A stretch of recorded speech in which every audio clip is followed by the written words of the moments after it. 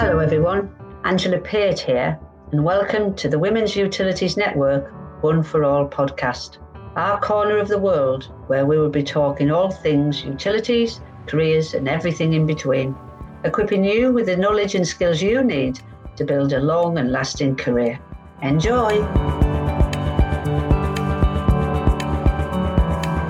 Hello and welcome to the latest edition of the One for All podcast. I'm Hayley Monks. I'm one of the founders of the Women's Utility Network, and I'm joined today by Shelley Copsey from Field. Hi, Shelley. Hi, Hayley. Thanks for having me today. It's great to have this opportunity to chat with you. And I thought it would be great to kick us off by asking you, tell us a bit about you, what you're doing today, give us, sort of flavour of you and your background. Yeah, I guess a brief intro to me. I'm obviously Australian, as you'll hear from my voice, but currently in the UK, and I've been here for about 3 years.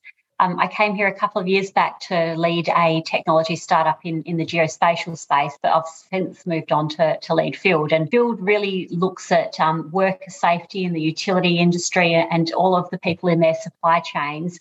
And it's focused on artificial intelligence and how we can begin to use emerging technologies such as that to really get a step change in the safety and productivity of outcomes for workers in that field. It sounds absolutely fascinating. How exactly does it work? I mean, I did look at it a little bit online and could see that actually we're using digital devices. But how does it all sort of come together? Can you give us a bit of a synopsis? Yeah, so from the beginning, we spent a lot of time out in the field with field workers, just trying to understand how their days unfold and really what are some of the barriers to them staying safe on site and to being productive, right? We often hear utility companies say we need our workforces to be more productive, but we didn't necessarily see that they understood deeply what they were putting in place for their workers that was actually stopping efficiency. So when we did that, we just began to see that there was a really big hole in some of the data that was being collected about what was going on in the field. We weren't seeing much by way of emerging technology that would take that data and help companies understand and drive safety and efficiency.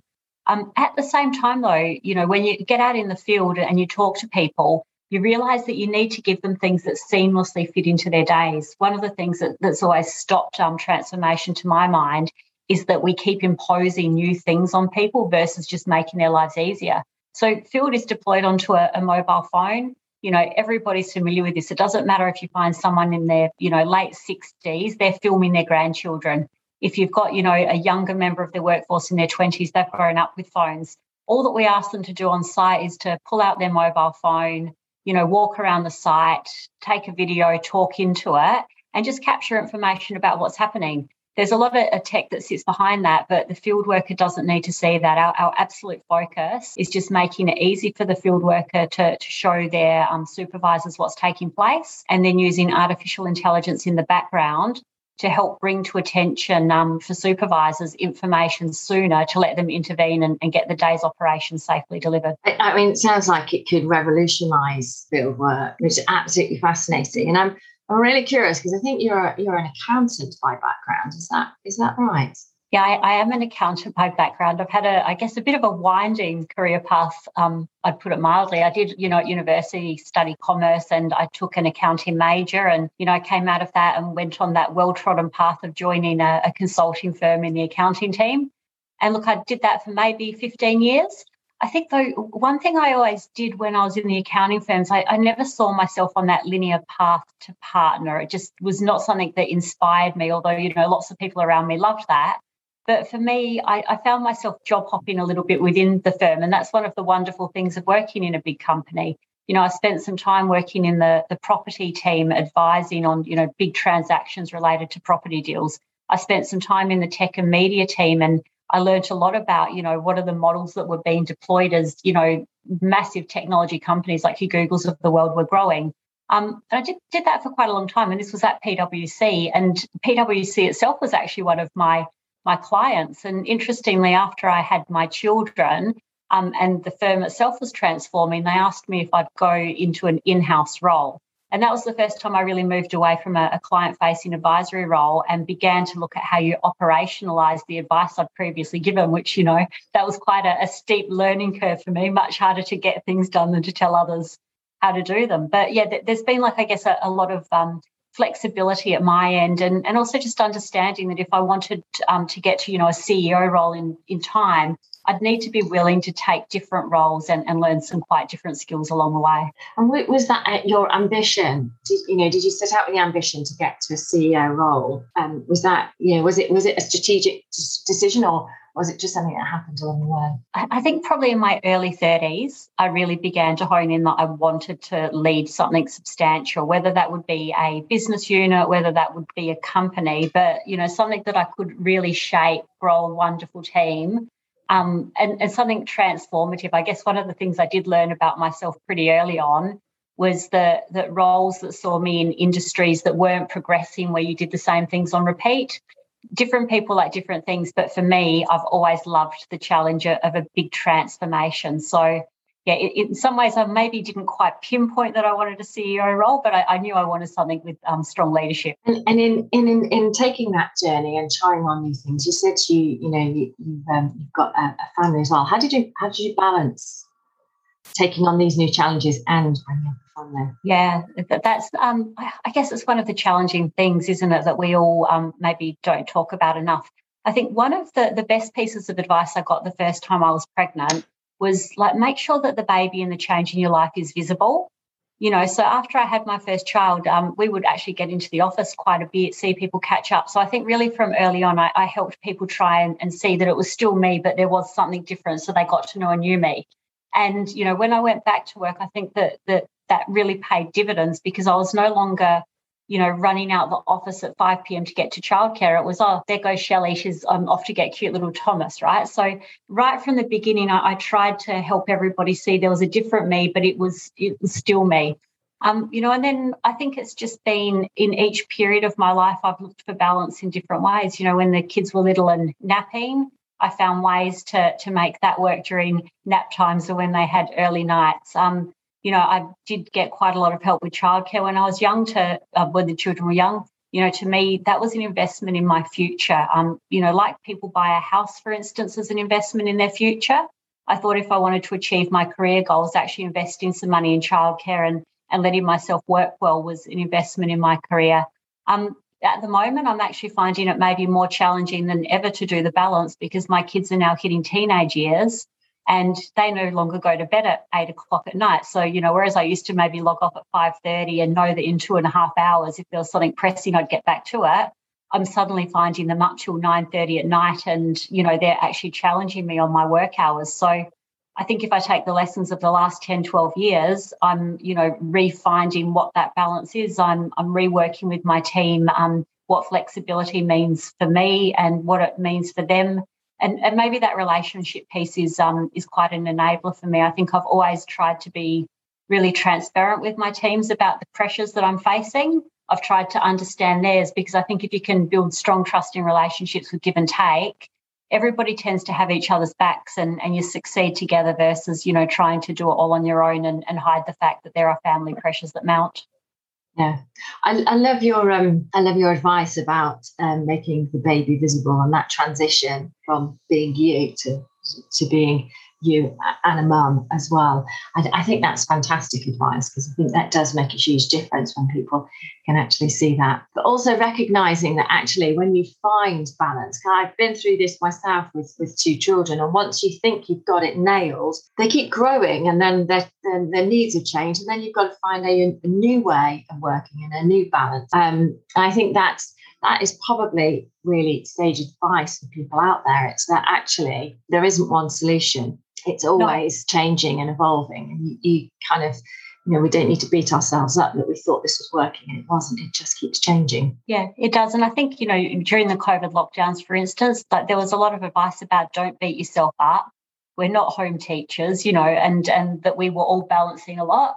And I think it was really easy during that period to swing into a mode of beating yourself up, because maybe you snapped at the kids when you were just about to go to an important meeting. But, being compassionate to yourself and knowing that there's no simple solution to balancing everything. But, it's okay to have some strong career ambition, isn't it? And it's okay to know that that's a really important part of your life.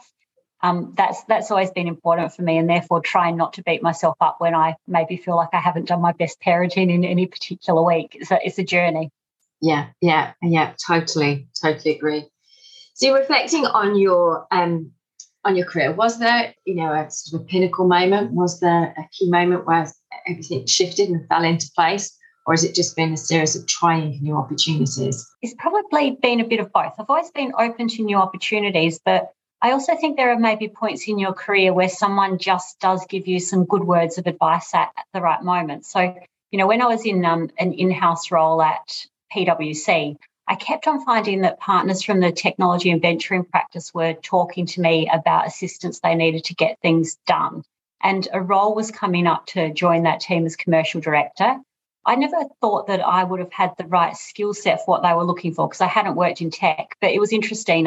One of my peers said to me, Shelley, they always come and ask you to help get things done because you're someone that can navigate and figure out a way through. And that skill set's perhaps a little bit more important than some of the technical things that are sitting on that job spec. I think you should go for it. So there is, to me, I guess one of the things I've learned from that is actually having peers that understand you well, that maybe know when you'll put yourself forward, when you won't. It's really important to have those people around you that will give you the little shove when you need it. And, I've had that happen to me a couple of times in my career where, I've maybe not been quite ready to put my foot forward, even though I probably had all of the capability. So, yeah, a bit of both. Yeah. I think that's really interesting. I think we all need those people around us, don't we? We do. Yeah, and even when I took my first CEO job, that was quite interesting. There was a candidate who was in the process, but probably not quite the right role for him. And, one of the things that he said to me is, Shelley, you've sat on the board of this company for a long time. You've got the strategy in your head. Why don't you put your foot forward and why don't you go for this? And, that's probably, I suspect in 20 years I'll look back and that will be one of the most pivotal moments of my career of really backing myself to know that I did have the capability and ability and just, putting yourself a little bit out there, even if it feels a bit scary time to time. Is there any advice you give to people about that if they're thinking, should I, shouldn't I, decision-making tool or something you go through to say, or is it just a case of, what's the worst that can happen? I think it's a bit of what's the worst that can happen. I've learned that myself, and generally it's not too bad, right? Like you put yourself forward and you don't get the job, but you've probably set yourself up for more success in the new interview or the next interview because you've learned what gets asked for a job of that next grade. Maybe the other thing that I've learned is, like, while I talk about asking my peer group, I've always treated them a little bit different to maybe friends and family. Friends and family have a tendency to worry about you a little bit more, to not see you maybe want to take a step forward where there is risk of failure. So, always putting into perspective, when I talk to someone, what might be their drivers in the advice that they're giving me, and therefore how do I contextualise that advice so I make a really good decision versus just listening to it blindly. I think that's really, really important. I think that's excellent advice. Yeah, because those that are closest to us, like you say, have got that emotional investment in us as well, haven't they? They do. So if you would you have done anything differently now? Hindsight's a great thing, but what might you go back and maybe tell your 20-year-old self if you were starting all over again, knowing what you know now? One of the things I guess that I've really learned, particularly as I came through my 30s, was that you do need to find your voice when you're in a group setting at work. And that was something that was really difficult for me in my 20s. I was working in a technical field. I was very, very strong technically, but we would have, our bi-weekly training sessions, and I found it really difficult to speak up and share a piece of my thought or my opinion. And I guess what I did see happen time to time is people who I know were not as technically proficient as me, their careers were kind of going that bit faster. And, I think that there is a strong piece here that visibility is really important. And I think really what I came to learn, and actually, with some of the mentoring I've been doing through One, is something I speak to younger women about. It's figure out how you can find your voice, whether it's making sure that you've got 2 hours before every big meeting so that you can over-prepare and be ridiculously confident, and you've got your 3 points and you know that one of them you'll be able to get in there. It's things like that. But the finding of my voice is something I wish I'd figured out how to do sooner. Or maybe where I wish I'd had, something like One and an ability to get a mentor that might have helped me with some tips and tricks. Yeah, and I do think, and it's fantastic that you're a mentor with One. I think mentoring is something we should all do more of, and have multiple mentors sometimes for different reasons, because they can just spark that thing in you and help you find yourself a lot quicker. Yeah, I think it's a gift to find a mentor. And actually, I really enjoy chatting to, some of the women in one that I have mentored, because they always spark different thoughts in me about, my own development and, how I'm actually connecting to people that I'm looking to inspire, which I take back into my business. When I've had a chat with them, I kind of sit and think, did I do well? Where did I connect? Where did I didn't? And how can that help me in my own role? Yeah, it is. It's a great two-way thing, isn't it? And I think there's nothing more rewarding sometimes and then talking to somebody and seeing them grow, but also taking that little bit away for yourself. Yeah. So what are you most passionate about in what you're doing? To me, it's growing an exceptional team that's bigger than myself. So, working in startup land is always full of pressure. And actually, I was reading a book a few days back, and it was talking about the typical two emotions you feel: euphoria and terror, and that you kind of oscillate between the two, but often not much in the middle. And, I guess to me, the way that my business thrives is that I've got a team that lets us outperform every day of the week. If we go back to, we were talking about balance, right? If one of the kids needs me at school or they're sick, I need a team that can absolutely perform in my absence. And the thing that I actually love most is working with everybody in the team to understand, from the day they join us, I talk to them about what their career ambitions are. People join a company for a period of their life, but their career is much bigger. And so I really like to understand, where do you want your career to go and what do you want to achieve during your time with Field? I love then checking in with them and working with them during their time with us to see if we're helping them get to where they want to go, if they're getting opportunities that stretch them, that building of team, the coaching and enabling people to do the absolute best work of their career. Above anything else, that really, really makes me tick. Yeah, that sounds fabulous. Similar to some advice I was given years ago, was always recruit people who are smarter and more intelligent than you. Yeah, you can't do anything better, can you? And I think that the more senior you get in your career, the more you really realise that just find the absolute best people you can, because they're the ones that are going to be a joy to work with and that are going to help you deliver exceptional outcomes. Yeah, no ego there.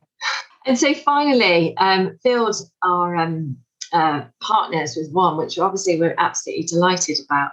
But you're the driver behind that. Why One? Why partner with us? So I only came into the utilities industry with a high level of focus 18 months ago. And I guess one of the things that I did see pretty quickly was that there were not, an enormous amount of women in the senior positions. But what I have found in the industry as I've got involved more is that there's lots of really, really capable women that are through these companies.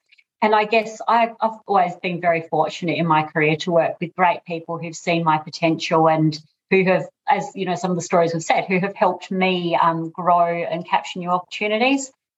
Just from a, personal perspective, I think it's really important to give back to the communities that we operate in. And ultimately, if I can work with One and just inspire even a single woman to reach a little bit higher than maybe what she would have reached if she hadn't spoken to me, that to me would be a wonderful outcome. But of course, I hope I can partner with you guys to, do that at a bigger scale across the industry than what I could perhaps achieve on my own. That's fantastic. It's been an absolute pleasure chatting with you, Shelley. Have you got any final words or anything you'd like to share before we end this time?